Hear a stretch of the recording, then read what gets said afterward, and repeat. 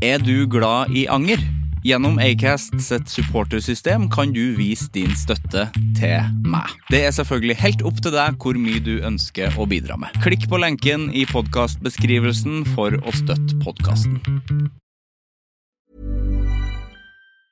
I'm Sandra, and I'm just the professional your small business was looking for. But you didn't hire me because you didn't use LinkedIn Jobs. LinkedIn has professionals you can't find anywhere else, including those who aren't actively looking for a new job, but might be open to the perfect role, like me. In a given month, over 70% of LinkedIn users don't visit other leading job sites. So if you're not looking on LinkedIn, you'll miss out on great candidates, like Sandra. Start hiring professionals like a professional. Post your free job on linkedin.com/people today.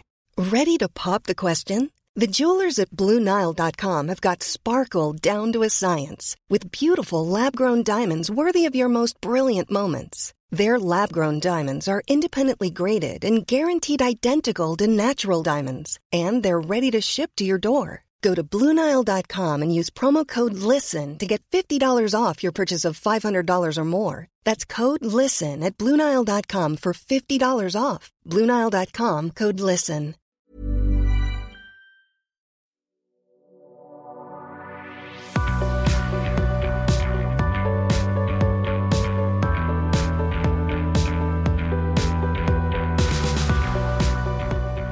Dagens gjest journalist, redaktør, kommentator og musikkanmelder Egon Holstad.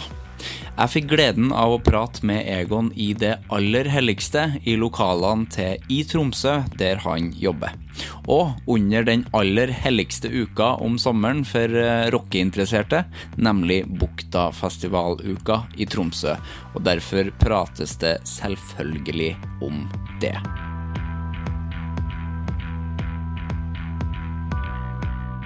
Egon mener at folk som ikke angrer har tatt lite sjanser, og synes ikke det dumt å erkjenne at man har gjort noen kukstykker opp gjennom livet. Vi prater blant annet om den store respekten for primærnæringa, at alle bør ut og jobbe med håndfaste ting før studering og annen svevende jobbing, om fantastiske Glucifer og Helicopters, om den jævlige 80-tals-heavyen med noen lyspunkter, viktigheten av mangfoldet I Festival-Norge, terningkastets forbannelse og om viktigheten av å være åpen om psykisk helse, sånn at andre folk også blir åpen om det. Men å unngå intimitetstyranniet. Nå starter vi.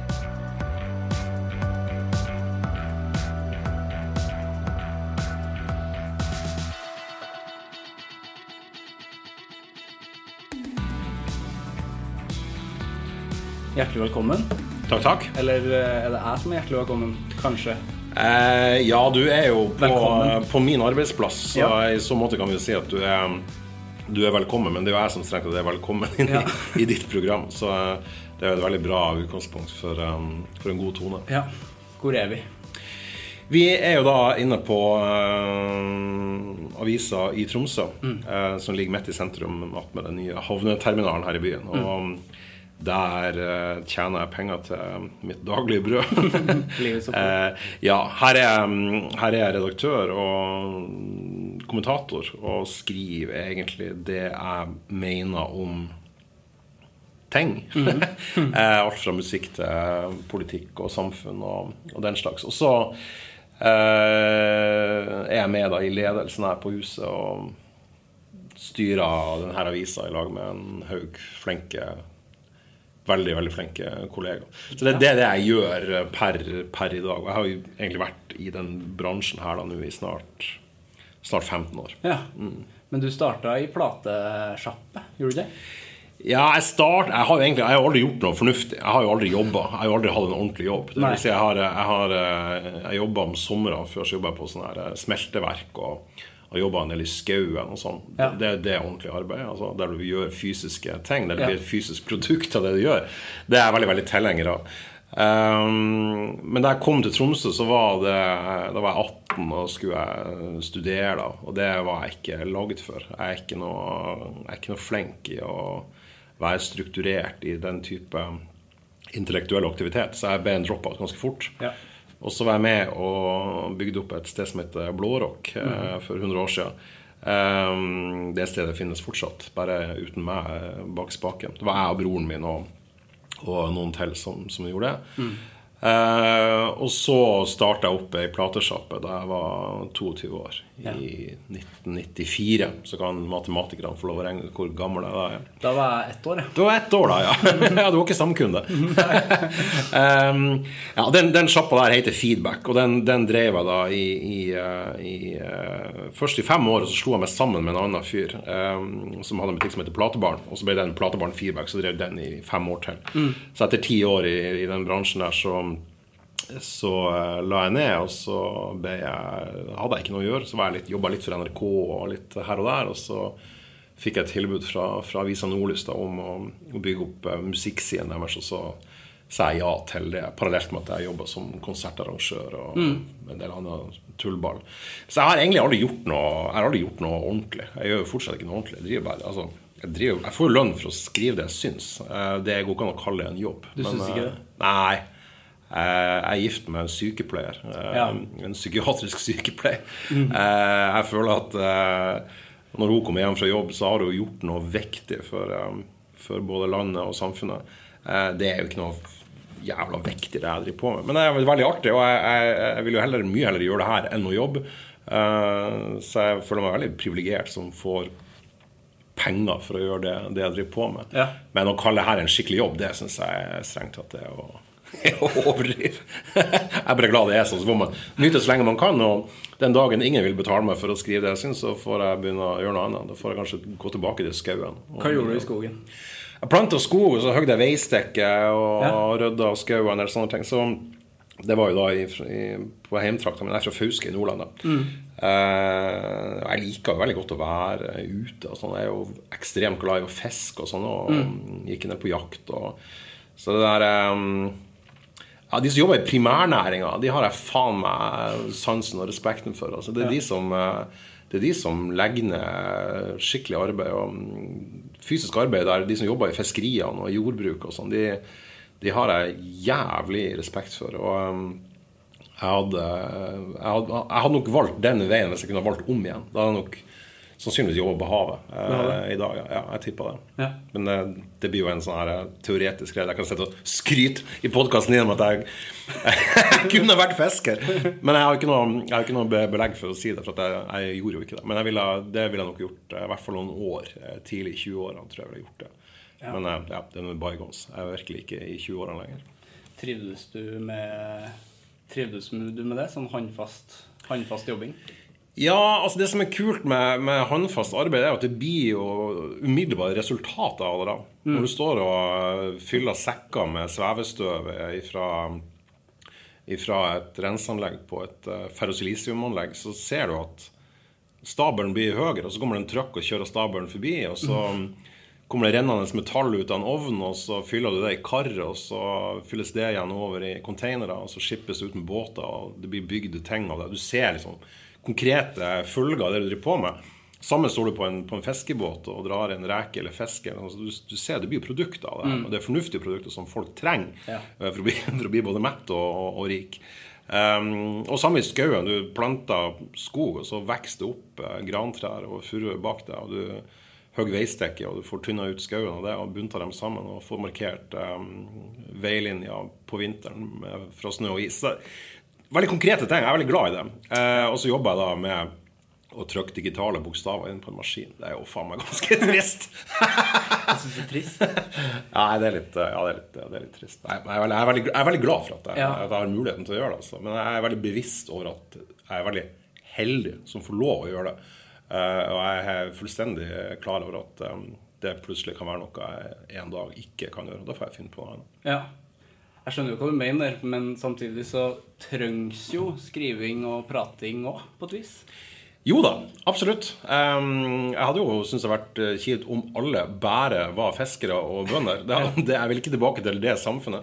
Men det blir veldig fort sånn at, i hvert fall vi som bor i byene, vi blir veldig sånn urbanisert i tankegangen, der vi til slutt nesten glemmer av hvor kjøttet og fisken og de her tingene kommer ifra, og materialet som husene skal bygges av. Så det er noe sånn Jeg tror alle har hatt godt av å jobbe et år eller to i industrien, eller i fiskerien, eller i jordbruket, eller i bygningsbransjen, og gjort noen fysiske ting for å få den erfaringen, og ikke minst forstå hvordan samfunnet henger sammen. Altså jeg har en eller annen slags hippie-romantisert tankegang om at det er noe alle kunne og burde ha gjort. Ja. Alt for mange går rett ifra ungdomsskole, videregående, høgskole, og så blir det en eller annen sosiolog eller psykolog eller et eller annet, og så jeg tror ikke det er sunt. Altså. Jeg tror, og ikke minst i min bransje, altså journalister som nå kjenner jeg jævlig mange flinke journalister som har gått rett fra journalisthøgskolen og inn i avisbransjen eller i mediebransjen og er dritdyktige. Men jeg tror at hvis jeg satt og skulle ansette 2 journalister, så vil jeg nok være tilbøyelig til å være mest interessert i den journalisten som hadde en bredest bakgrunn, og som kunne vise at han eller hun har gjort noe annet enn bare å vært journalist, for det tror jeg ikke er bra. Jeg er selv i hvert fall veldig glad at jeg hadde annen ballast da jeg kom inn i bransjen. Ja, man trenger jo kanskje den innsikten for å skrive for folk, på en måte.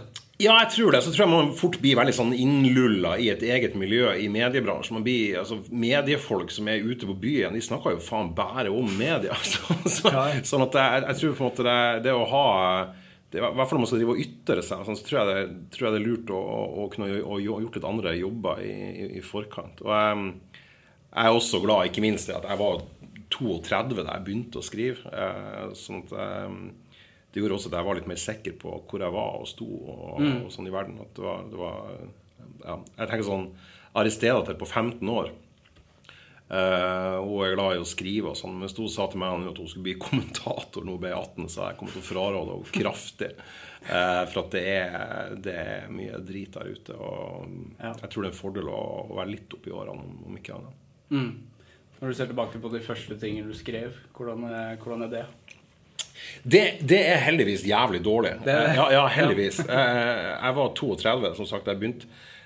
Og det hender at når jeg skriver om ting, eller tema som jeg har vært borte i før, så søker jeg opp de tingene både for ikke å gjenta meg, og dernest for å se hva var det jeg mente om det her da. Og det er veldig mye dårligere enn det er nå. Ikke det jeg trenger å si hvor jævlig bra det er nå, men jeg tenker at det er bra å se at det i hvert fall er en slags progresjon i rett retning da. Ja, det har vært kjipt hvis du har startet på topp. Indeed, og der tenker jeg det er mye verre å være musiker, for eksempel. Altså, det er svært få band som er best på etter 15 år. De fleste svir jo av kruttet på de 3-4 første platen. Mens forfattere og skribenter sånn ofte blir gradvis litt og litt bedre. Så inntil hjernen begynner å spises opp av demens eller noe sånt. Så jeg er veldig glad for å se at det første jeg skrev det er veldig sånn, bare ser sånn ting som jeg brukt jævlig lang tid på å komme frem til poenget. Sinnssykt mye sånn her på den ene siden og på den andre siden. Og det var liksom bare for å fylle opp spalta, for jeg skulle fylle opp en side, ikke sant? For det første. Ja, ikke sant? Jævla dårlig. Så der har man jo lært seg å gå litt mer sånn rett i strupen på det man skal skrive om, og det er vel liksom learning by doing. Så etter en 13-14 år i denne bransjen så har man forhåpentligvis blitt litt bedre i hvert fall, og det føler jeg at jeg har. Men med band da, det er jo ganske aktuelt, for akkurat nå når vi sitter her i Tromsø, så er det jo Bukta start i dag. Og da er det jo 2 band som begynner å dra på årene, liksom Helicopters og Glucifer, tenker jeg på. Ja, altså det er jo selvfølgelig musikere som evner å både fornye seg og være vital videre. Tar du Helicopters, så er det veldig spesielt, i og med at Nicky Andersson har hadde en veldig lang og kronglete vei. Han har gjort alt fra death metal til soul, og har vært aktiv hele tiden, og har jo en helt ellevill produksjon å se tilbake på. Så han er nok egentlig et av unntakene i bransjen. Nick er jo også en litt sånn naturstridig, i og med det at han faktisk også sønger bedre nå enn det han gjorde tidlig. Det gjør han faktisk. Hvis du hører på de 2, i hvert fall spesielt de 2 første Helicoptersplatene, så er det mye mer sånn guttural brøling. Super Shitty to the Max Ja, og den og Pain the Deuce isolert som mer sånn punkrockplate og det var jævlig artig å høre dem igjen da, sånn som på Øyafestivalen i fjor. Jeg dro ned ens ærend for å se Hellacopters og da var de var et enda bedre band han ikke søng enda bedre han har en bedre stemme og det skal jo faen ikke gå an han røyker sigaretter og har gjort det her i alle år alle vokalister blir jo dårligere å synge men ikke blir bedre så det jo helt naturstyrt så jeg tror det på en måte mer unntaket det synes jeg jo Hellacopters mer sånn overskuddsgreie for han nå der han drar rundt og spiller gamle låter på nytt med litt teknisk bedre band. Når det gjelder Glucifer så jo det mer som klassisk gjenforening. Der de har ikke gjort noe, de har jo ikke lagd noe på 12 år. Arne Skagen har jo hatt Bloodlights og Rolf Ingvar har spilt litt her og der, og Danny har også spilt tromme, mens han Biff har vært journalist og kommentator i VG. Men jeg tror jeg litt som om du har lært deg å sykle altså. Så lenge trommisen og rytmeseksjonen sett og gitaristene fortsatt spiller gitar så tror jeg det går greit det synes jeg Fridtjof også et sånn naturgitt supertalent som jeg aldri tror kommer til å bli dårlig å synge men de høye tonene fra tidligere Glue-skiven de tror jeg han skal få slite litt med jeg så litt fra Hellfest det var litt sånn der jeg måtte liksom krype meg litt sammen når det kom den der A Call from the Other Side Ja, den skal ikke gå an å synge i utgangspunktet Nei, men det gikk jo Klart han Ja, det gikk i helvete Og det så høyt det Ja, det så høyt, det skal ikke gå an nå kjenner jeg fikk enda mer forventninger Og han står liksom stiv som en stokk Og løfter ikke hodet en gang når han synger Nei, han helt drøy Den aller siste konserten de hadde i Europa Før de la opp var jo jeg som arrangert her i Tromsø før de dro, de hadde vel en konsert i New York etterpå Hvor spilte de her da? De spilte på Verkstedet på Kulturhuset Jeg solgte 600 billetter De solgte merch for hva det var? De solgte merch for over 50 000 som var sånn alle brukte minst 100 kroner hver på den konserten og det var det aller siste og da husker jeg tenkte sånn herregud, hvordan kan dere gi dere nå for det låt så jævlig bra og det var så de hadde jo plutselig en svær katalog å ta av, og de forandret seg jo veldig fra å være sånn rent punkrockband til mer sånn klassisk, tungt og hardt rockband. Men jeg tror den konserten de skal spille i Tromsø nå, og den turneen de gjør med de har vært på en konsert i Bilbao og en i Frankrike, og så gjør de 2 i Norge, og så gjør de vel 4 konserter på Sentrum Scene. Så jo det mer en sånn det jo mer en sånn gjenforeningsgreie enn at de har stablet på beina bandet igjen og skal begynne å gi ut skive og sånt. Jeg tror det blir bare med det. Jeg tror ikke de begynner å skal lage plate og sånn. Men det klart, hvis det her jævlig artig og det blir jævlig vellykket og folk synes det dødskult og de synes det sterkt og de ser at de tjener penger på det sånn som de jo vitterlig gjør nå så tror jeg ikke liksom at vrangviljen så sterk at den motstår et hvert tilløp til gjenforening også på plate og vi har jo et intervju med Nick Andersson i Hellacopters i dag der han også sier at han ikke fremmed for å spille en ny plate med Hellacopters og det i møte ser jeg svært gjerne Hva synes du med Imperial State Electric? Jeg kjempefan av Imperial State Electric jeg synes det dritbra jeg synes også det kult at han ikke har han har egentlig bare tatt Hellacopters et hakk videre gjort det enda mer, det mer pop, mer Beatles og mindre Stooges da men jeg synes det jævlig bra band og de dritbra live og nettopp det at Nicky fortsatt skriver så gode låter og sånn, og han skriver faen countrylåter han kunne sikkert gjøre det countryplate det ville blitt Nordens beste countryplate lett så nei, jeg veldig fan egentlig av det meste av det han driver på med det eneste jeg ikke helt catcha det der Death Breath og de mer sånn rent metal-aktige tingene men Entomb, det var jeg kjempefan så jeg vel ganske du glad i metal, du?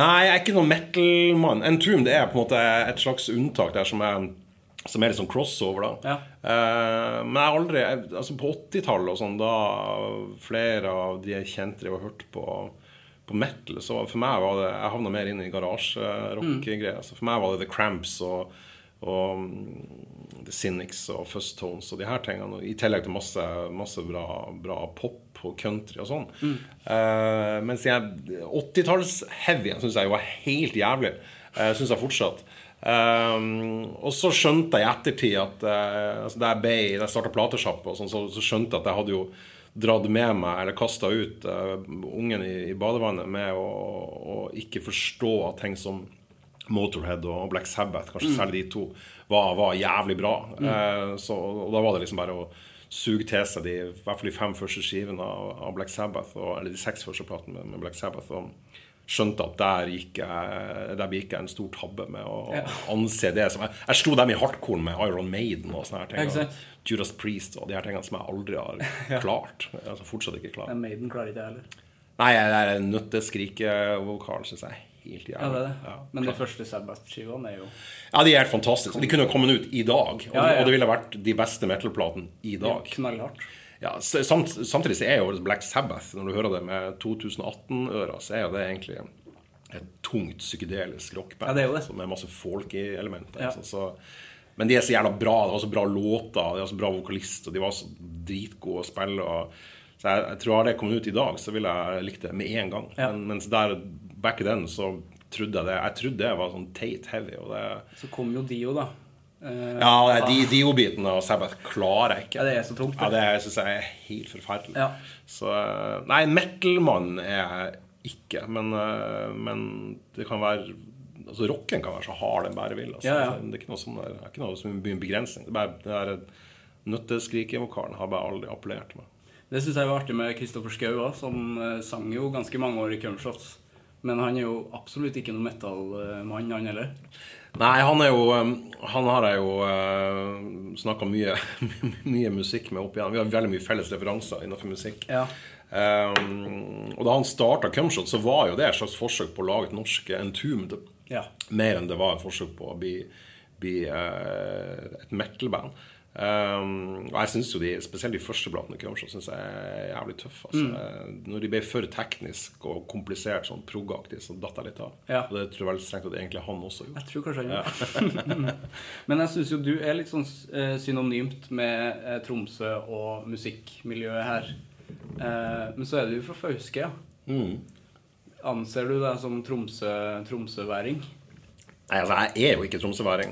Jeg jo fuskeværing. Så tromsøværing kommer jeg aldri til å bli. Men klart, Tromsø har jo blitt heimbyen min, og det jo her jeg hører til. Her har jeg familien min, her bor jeg. Her har jeg vært I, faen meg, 28 år. Det jo ingen plass jeg har bodd lenger enn I Tromsø, og det har vært en by som har vært veldig fin og kommet. Jeg har vært veldig velkommen her, ikke minst. Jeg har aldri følt noe sånn jant eller noe sånn piss I Tromsø.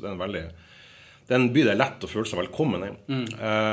Og sånn så jeg blitt ekstremt glad I byen, og jeg kan ikke forestille meg hva som skulle være grunnen til at jeg skulle flytte fra Tromsø. Jeg tror ikke jeg kommer til å dø her, lykkelig eller ulykkelig, så det noe her jeg kommer til å ende mine dager. For det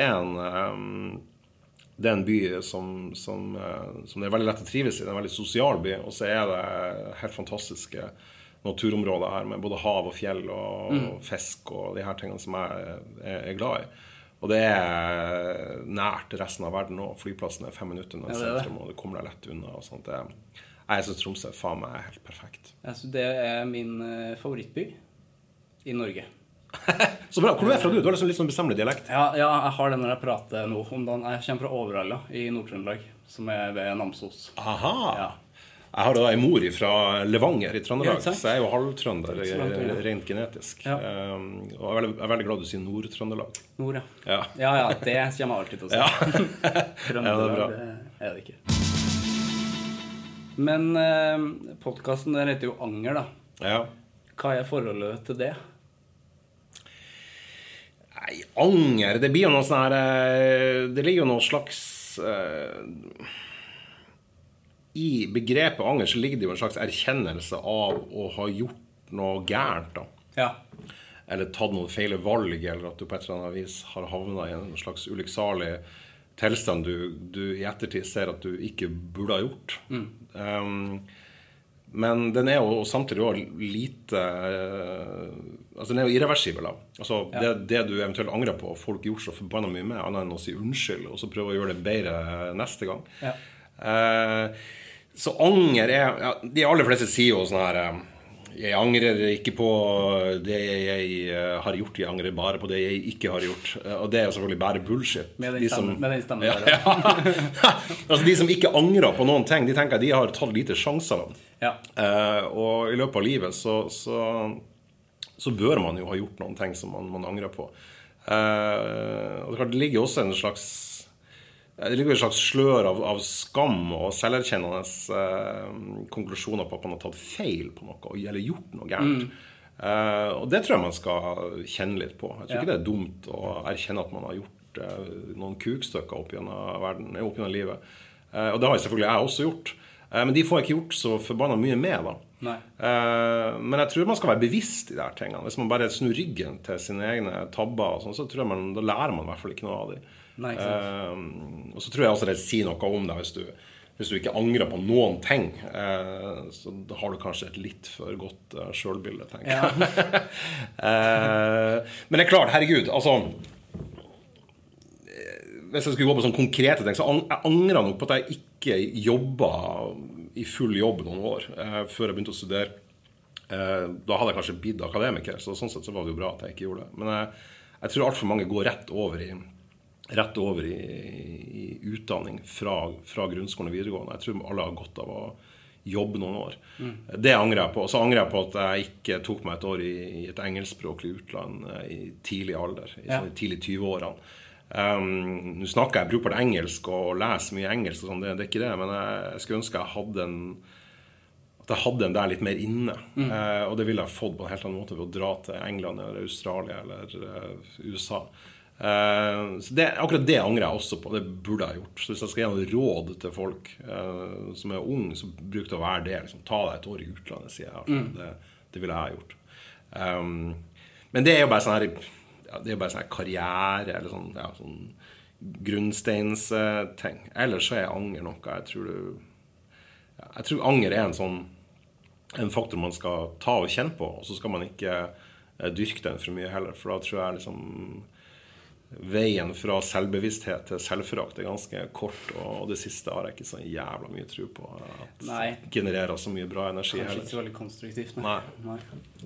Men skammen da, det er jo hva synes du er forskjellen på anger og skam?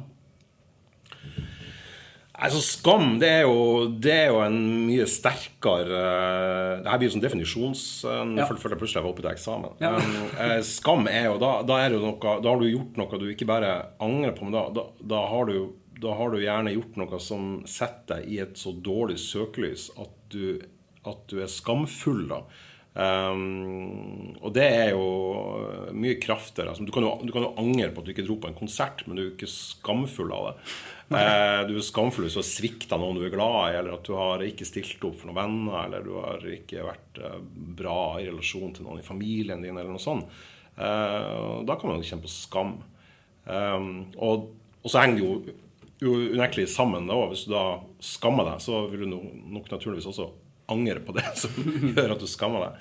Men jeg tror hvis man dveler for mye ved det og tenker for mye på skam og anger, så tror jeg det fort snur seg til å bli en sånn destruktiv kraft som tapper deg for mer energi enn at du lærer masse av det. Så det en sånn her,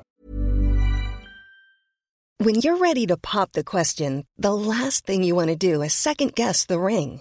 At BlueNile.com, you can design a one-of-a-kind ring with the ease and convenience of shopping online. Choose your diamond and setting. When you find the one, you'll get it delivered right to your door. Go to BlueNile.com and use promo code LISTEN to get $50 off your purchase of $500 or more. That's code LISTEN at BlueNile.com for $50 off your purchase. BlueNile.com, code LISTEN. Hey, Dave. Yeah, Randy. Since we founded Bombas, we've always said our socks, underwear, and T-shirts are super soft. Any new ideas? Maybe sublimely soft. Or disgustingly cozy. Wait, what? I got it. Bombas. Absurdly comfortable essentials for yourself and for those facing homelessness. Because one purchased equals one donated. Wow, did we just write an ad? Yes. Bombas. Big comfort for everyone. Go to bombas.com/ACAST and use code ACAST for 20% off your first purchase. Jeg tror vi må finne en slags balansegang der, og den har ikke jeg egentlig funnet ennå, men jeg er jo 46 år, jeg kan ikke sette det å være ferdig utlært, det skulle tatt seg ut. Ja, det skulle tatt seg ut. Jeg har lyst til å snakke litt om bukta. Hva er forholdet ditt til bukta? Jeg vet jo at det er veldig sterkt. Veldig sterkt vel egentlig feil. Jeg har et veldig godt forhold til Bukta. Jeg synes Buktafestivalen er en veldig bra festival. Den ligger helt fantastisk til på Sør-Tromsøya, og den er en helt fantastisk location. Det jo nydelige omgivelser der, og jeg digger at vi har sjømat som matkonsept, der det vanvittig mye bra mat der. Så jeg synes ramma rundt festivalen helt fantastisk.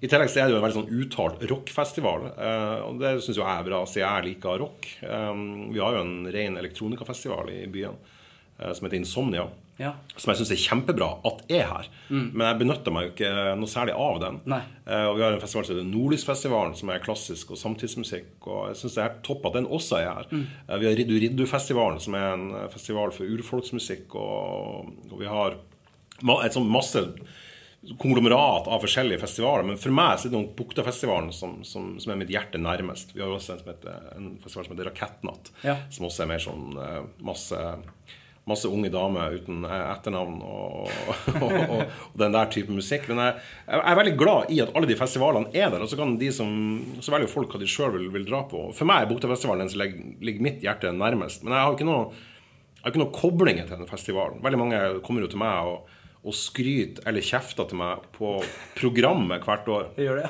Ja, som på byen, og når jeg handler på butikken og sånn. Og det jeg har lært meg til det at hvis du skryter av programmet, så tar jeg all kred. Og sier tusen takk og sånn. Ja, jeg jobber hardt og tar masse kred. Og hvis de kritiserer meg, så sier jeg har ingenting med festivalen å gjøre, som jo da rett. Så jeg jo sånn sett veldig heldig, så jeg får jo alt skrytet, og så kan jeg ta avstand fra all kjeften. Men jeg liker Bukta. Altså, problemet mitt med Bukta jo at, og det sånn personlig, det jo at jeg jobber jo alltid under Buktafestivalen. Så for meg så Bukta mer assosiert med stress og arbeid.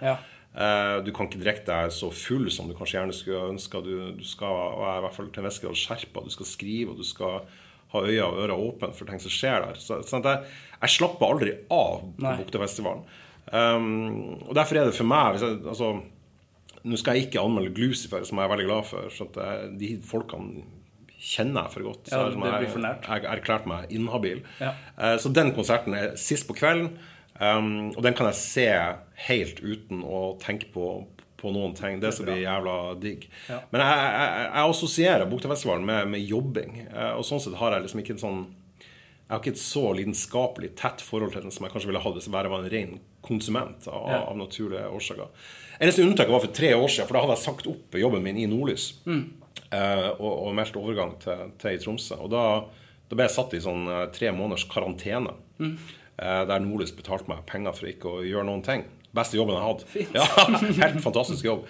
Som jeg ble jævlig lei av. Det var godt å komme tilbake og jobbe.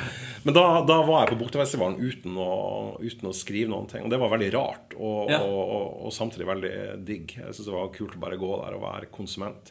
I tillegg så har jeg jo vært konsertarrangør. Jeg var jo det i 20-25 år.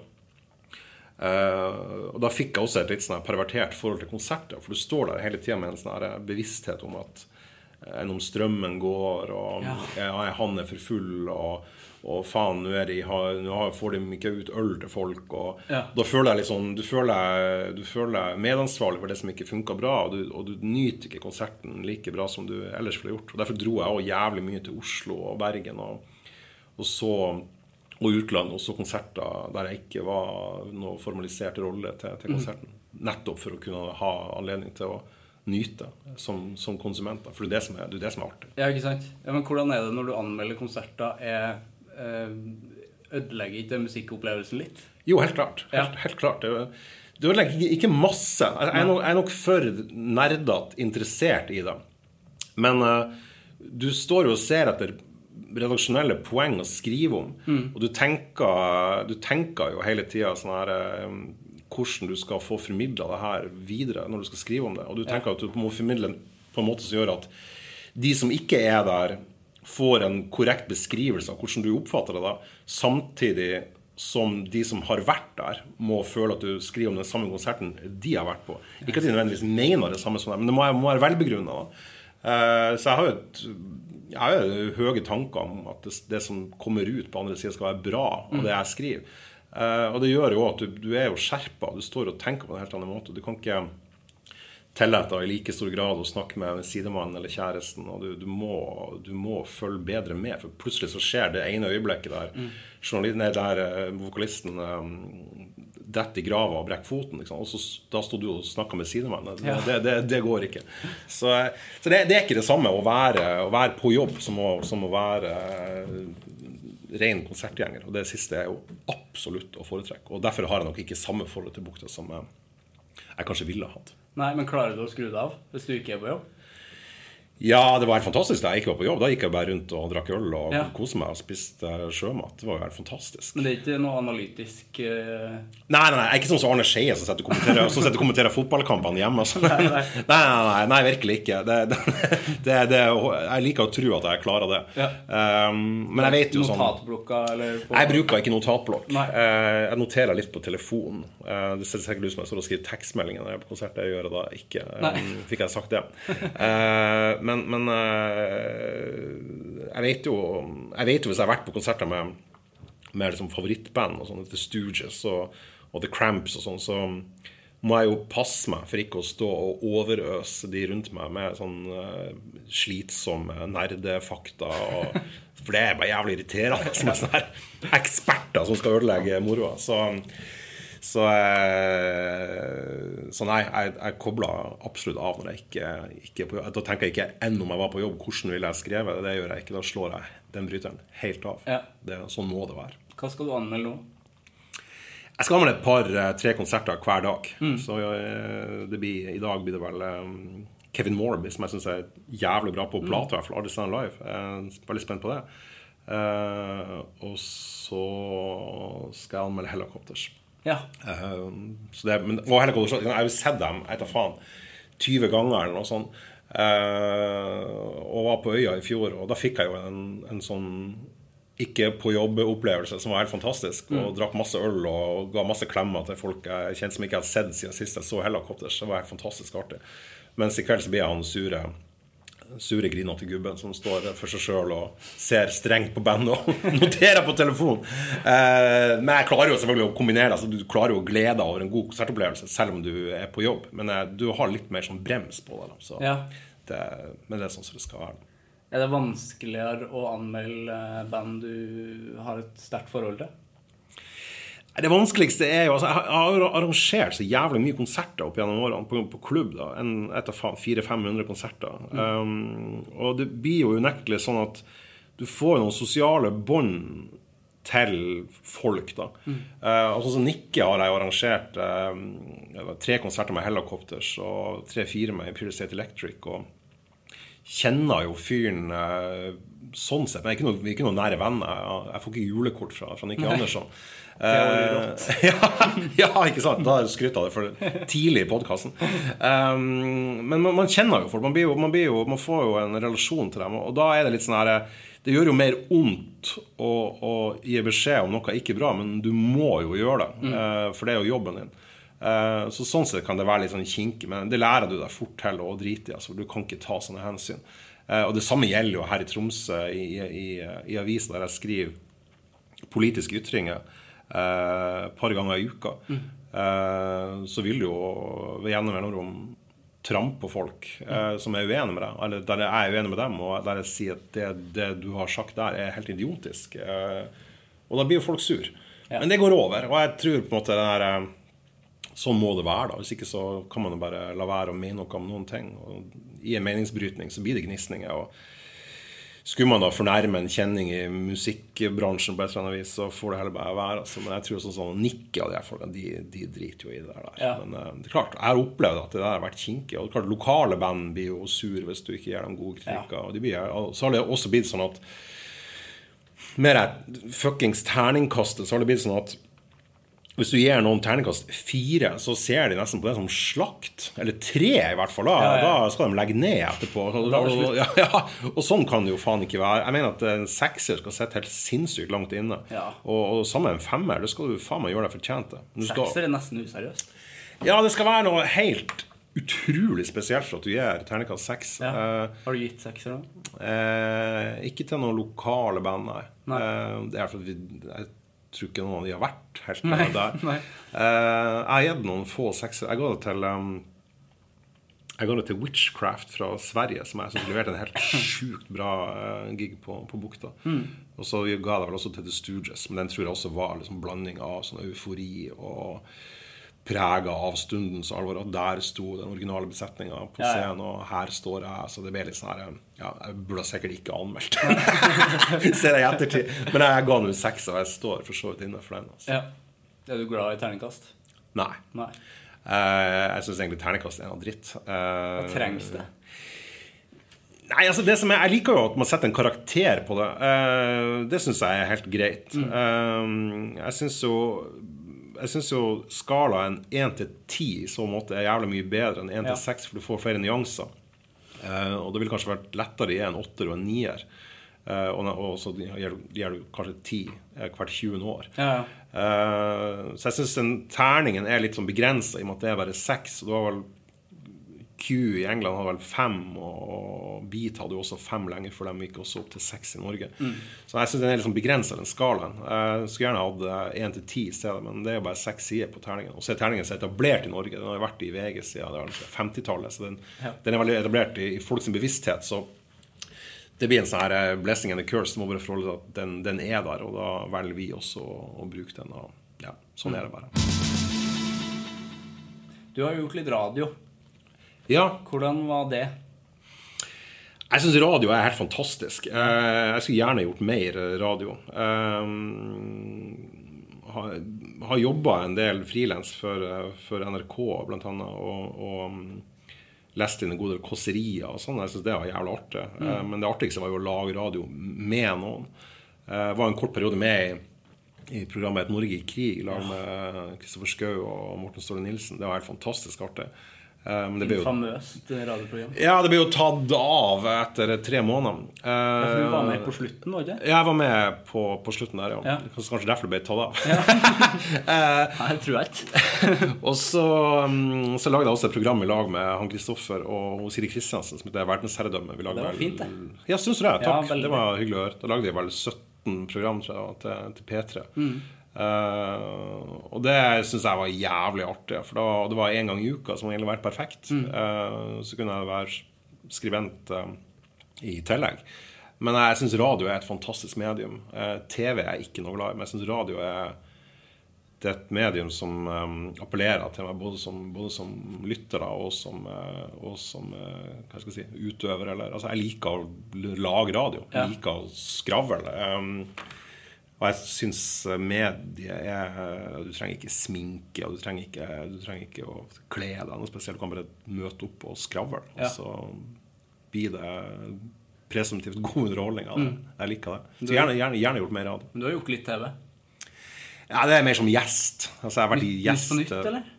Ja, der har jeg vært et par ganger. Men du er jo bare gjest. Så når man er gjest, så er jo ting helt annerledes. Da møter du bare opp, og så skal du bare levere et eller annet. Men når du skal lage et redaksjonelt produkt, så er det noe helt annet. Det kunne jeg ikke tenkt meg. Altså. Jeg kunne ikke tenkt meg å ha et eget TV-program. Ikke at det har vært et stort skrikende behov i folket. Jeg har ikke fått noe tilbud om det heller.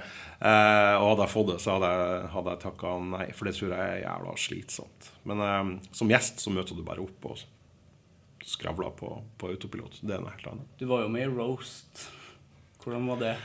Ja, herregud. Enn at jeg var med i det. Ja, nei, det var jo ja, det forsvinner liksom ikke. Nei, det var litt pussig det der roast-opplegget, for at jeg ble spurt om å skrive manus for de andre. Og jeg har gjort en del av det. Jeg skrev en manus til andre da. Det synes jeg er veldig behagelig, for da skriver du en tekst som noen andre skal fremføre, og så trenger du ikke å ta noe, du trenger ikke å ha noe ansvar til det. Og så leverte jeg noen tekster til Roast, så var, jeg tror hvis jeg husker rett da, så tror jeg de mente at det var for spissa, eller at det var for drøyt, så de spurte om jeg orket å komme og fremføre det selv i stedet. Og så gjorde jeg det, og så funket vel det sånn passe, tror jeg. Men det jeg husker med det, den korte perioden etterpå, jeg gjorde bare 2 sånne roast, det var ikke all verden. Men da husker jeg tenke på de som da er komikere på heltid, type Dag Sørås og de her folkene som er proff og flink, det at du blir jævla assosiert til det der humorgreia. Ja. Når du da går på byen, og folk kjenner deg igjen, så kommer de, så skal de være drøy til der, så skal de si drøye ting, og så vil de at du skal si drøye ting, og så får du en slags sånn skrudd idé om at du liksom på roast-jobb hele tiden. Og fikk da masse sånne henvendelser som jeg kunne komme og roast de og de folkene og firmaene. Ja, ikke helt så lousy, men det kom jo noen freelance-inntekter av det der også, men jeg følte meg ganske ukomfortabel med det egentlig, og jeg har landet på at det avis jeg kan, og så håper jeg at kanskje det blir noen drypp av radio nå og da i fremtiden. Det har vært helt topp. Ja, det håper jeg. Ja, så hyggelig. Det var pent sagt. Ja, nå jeg jo med i din podcast. Ja, det jo hyggelig. Men du har jo skrevet en del om psykisk helse. Hvorfor mener du at det viktig å prate om og skrive om? Nei, altså jeg jo opptatt av åpenhet rundt det. Og det går jo på noe så enkelt som at psykisk helse rammer jo, altså dårlig psykisk helse rammer jo jævlig mange i det her landet, som i alle andre land. Og spesielt når man ser på sånn selvmordsstatistikken i Norge, som helt sånn deprimerende stabil, så tenker jeg at skal man få bukt med det her på et eller annet vis, så det få redusert det, så må man være åpen rundt det. Og da har jeg valgt da, å skrive om det. Altså jeg blitt tildelt en plattform der jeg kan drive og mene noe om noe, og da må du også bruke den plattformen til litt fornuft også. Forsøksvis fornuft i hvert fall. Så jeg valgte å skrive ganske mye om det. For det opptar meg. Jeg kjenner masse folk som har vært i klistret, og som har opplevd denne skammen. Vi snakker om skam og anger i sted. Det veldig mye skam knyttet til psykisk helse, eller til psykisk helseproblemer. Og det veldig vanskelig å innrømme at du har psykiske problemer, for at det på en måte avdekker en slags sånn svakhet, tror folk. Og jeg har gått i terapi selv i masse år. Jeg sleit masse med økonomien og masse sånn piss, så jeg gikk i terapi da, og har gjort det siden, som for meg har vært veldig bra. Og så tenkte jeg at hvis jeg skal snakke om at andre folk skal være åpne om det, så må på en måte jeg være åpen om det selv også. Ja. Og så ligger det en sånn slags begrensning i det her, for du må jo skille mellom å være åpen om ting og så drive med seg intimitetstyranni og tvinge på folk sånn, og nei, vi kan ikke invitere han i middagsselskap, for da skal han bare snakke om de psykiske problemene sine. Det blir jo jævla døvt. Ja. Men jeg tror at den åpenheten er helt essensiell i samfunnet, og hvis vi som skriver i media ikke skriver om det her, så kan vi i hvert fall ikke kreve at andre skal være åpne om det. Og så det dessverre sånn at det er en voldsom svær kløft imellom den somatiske delen av helsevesenet, altså de folk som har vondt i foten og har kreft og hjertefeil og alle de her tingene, og den psykiske og psykiatriske delen av det. Og der har de jo drevet på nå lenge i Norge med at man skal få noe som heter den gyllene regel, altså at man skal få utjevnet denne forskjellen, men i praksis så skjer det jo faen ikke. Det er Grand Canyon-djupe kløft imellom både midler og satsing på den psykiske helsa og den somatiske helsa. Og det har å gjøre med noe så enkelt som status og sånn å gjøre. Det er mye mer status å jobbe med hjertefeil og være hjernekirurg enn det å perke den psykiske helsa til folk, og det tror jeg har å gjøre med det vi startet med, nemlig med skam. Det er skambelagt å være psykisk syk. Det er også sånn at samfunnet blir mer og mer resultatorientert. Det er veldig mye dritslenging om de som er ufør, og de som går på sosiale, som får tildelt penger fra NAV, og som blir stemplet som navere og som snyltere, og det er mye maning om at det skal lønne seg å gå på jobb, og folk må komme seg opp om morgenen, og det er mye sånn her stigmatisering av folk som sliter psykisk.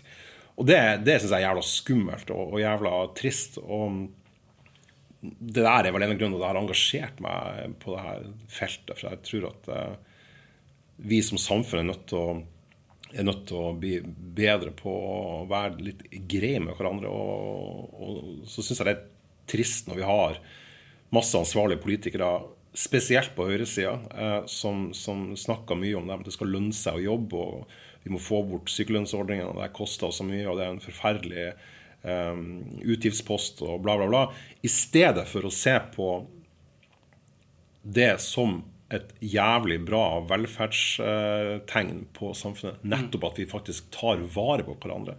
Det, altså at folk får sykepenger, det et resultat av at vi har jævlig gode ordninger I Norge. Og når de da sier at ja, men folk mye mindre syke I Sverige, så ja, kanskje de har litt dårligere system enn oss, I stedet for at vi som har dårligere system enn dem. Kanskje vi faktisk har kommet hakket lenger da, og da skal ikke vi begynne å bryte det ned, vi skal bygge det videre. Og jeg tror at det offentlige ordskiftet der med at man snakker ned folk som sykemeldt og som ufør, som om det et sånn lottogevinst de har fått. Det tror jeg jævlig skadelig. Og da prøver jeg mitt lille prosjekt med å kjøre det andre veien. Ja, det har jo vært mye fokus på det de siste årene. Men har det hjulpet det? Nei, jeg vet ikke. Jeg har jo ikke prøvd å ikke gjøre det. Så det kan hende at ting har vært sinnssykt mye bedre hvis man ikke har gjort noe. Kanskje hvis jeg ikke har skrevet, så har det vært mye, mye bedre. Men jeg er vanskelig for å tro det. Jeg tror på en måte åpenhet er nøkkelen her, og da må man mene om det I offentligheten. Og som jeg sa I sted, jeg kan ikke si at det veldig viktig å være åpen for alle andre, så skal jeg ikke skrive om det. Nei, det blir I hvert fall feil. Så walk as you talk, som det heter på godt norsk. Ja, for det jo, jeg veldig enig I det du sier, at det liksom en stor del åpenhet rundt det, men samtidig så det jo fortsatt den der ovenfra og ned holdningen som folk har til det, sånn litt sånn skjerp deg holdning. Ja, det jo det. Og så det også sånn at et eksempel jeg brukt mange ganger før, både I foredrag og når jeg skrev og sånn, det at jeg hadde en venn av meg, han har en datter som har vært veldig plaget, vært veldig psykisk syk og vært inn og ut av behandling og institusjoner og så videre. Og så knakk hun knakk lårhalsen, tror jeg det var. Og da sa han var så glad for å kunne fortelle det her til kollegaer og venner at hun hadde brekt lårhalsen. Da møtte han plutselig en helt annen type omtanke og åpenhet, og alle spurte som var bruddet, komplekst, og da var det fysisk, hvordan går det bra? For det var en somatisk lidelse. Og da opplevde han for en sånn forferdelig forskjell det var. Og så ble han også litt sånn skamfull for at han følte at det nesten var digg å snakke om det. For at han merket en sånn voldsom sånn her, omsorg og omtanke, og at folk brydde seg. Ja, da var det greit. Ja, og jeg synes det på en måte illustrerer hele greia. Og det jo jævlig mye lettere å si at du har du en gips på foten og går på krøkke, så skjønner alle det. Mens har du går på en smell og utbrent eller deprimert eller har en sorg eller et eller annet sånt, så vises ikke det like godt. Og da skjønner ikke folk at du ikke går på jobb, men ute med båten for eksempel, eller maler garasjen, og så det kanskje akkurat de der to tingene som gjør at du får dagen til å gå unna, som gjør at du faktisk sparer samfunnet for masse penger. Så vi har en lang vei å gå der. Ja, for det jo fortsatt lettere å gå til fastlegen enn til psykologen. Mye, mye lettere. Ja. Og så det jo dessverre inn I helvete lang ventetid for å få behandling. Og der tror jeg på en måte sånn, hva skal man gjøre, rent så konkret? Så det få ned ventetida. Hvis du går I dag til fastlegen og sier at du trenger kognitiv terapi, du trenger behandling, så må du ofte vente I et halvt år til 9 måneder til over et år før du faktisk får den behandlingen. Eller så må du gå til privat som koster 2000 kroner. Ja, ikke sant. Og hvis problemet ditt da at du I et økonomisk klister, så det jo på en måte catch 22, da har du ingenting, og du skulle ha sagt seg. Jeg tror der ligger mye av nøkkelen, at man må få kortet ned den behandlingstiden der, eller den ventetiden der brutalt, og så må man få hjulpet folk tidlig. Det tror jeg helt sånn kritisk. Det synes jeg var et fint punktum, var ikke det? Jo. Var det ikke det? Jo. Veldig hyggelig å prate med deg. Kjempehyggelig å bli pratet med. Da ses vi forhåpentligvis I knehøyde I baren I Bukta. Selvfølgelig. Jeg har et siste spørsmål. Hvem synes du jeg skal snakke med I Anger?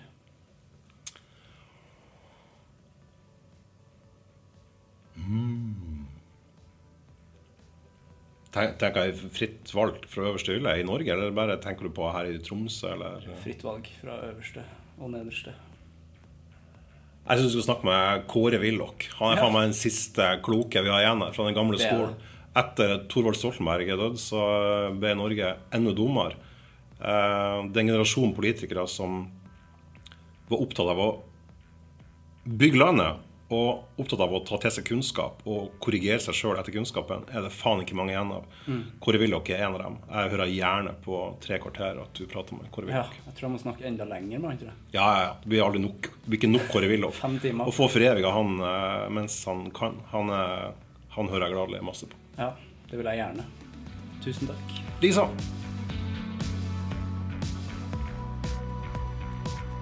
Det var Egon og meg, og jeg kan røpe såpass at Biff, eller Fridtjof Jacobsen, klarte de høye tonene og vel så det, og jeg fikk en av de beste og sånn mest hardeste rockeklemmene jeg har fått i mitt liv rett etter konserten, for da møtte jeg Egon som han var i ekstase, det vil jeg si.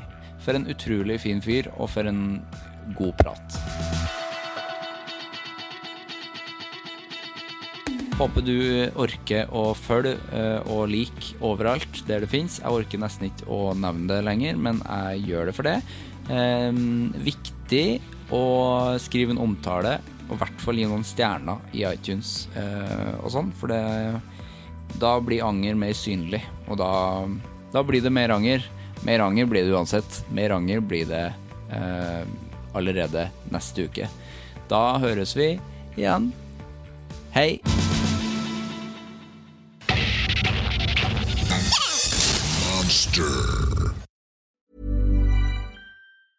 Hey, it's Paige DeSorbo from Giggly Squad. High quality fashion without the price tag. Say hello to Quince. I'm snagging high-end essentials like cozy cashmere sweaters, sleek leather jackets, fine jewelry, and so much more. With Quince being 50 to 80% less than similar brands. And they partner with factories that prioritize safe, ethical, and responsible manufacturing. I love that. Luxury quality within reach. Go to quince.com/style to get free shipping and 365-day returns on your next order. Quince.com/style. This is the story of the one. As a maintenance engineer, he hears things differently. To the untrained ear, everything on his shop floor might sound fine, but he can hear gears grinding or a belt slipping. So he steps in to fix the problem at hand before it gets out of hand. And he knows Grainger's got the right product he needs to get the job done, which is music to his ears. Call, click Grainger.com, or just stop by. Grainger, for the ones who get it done.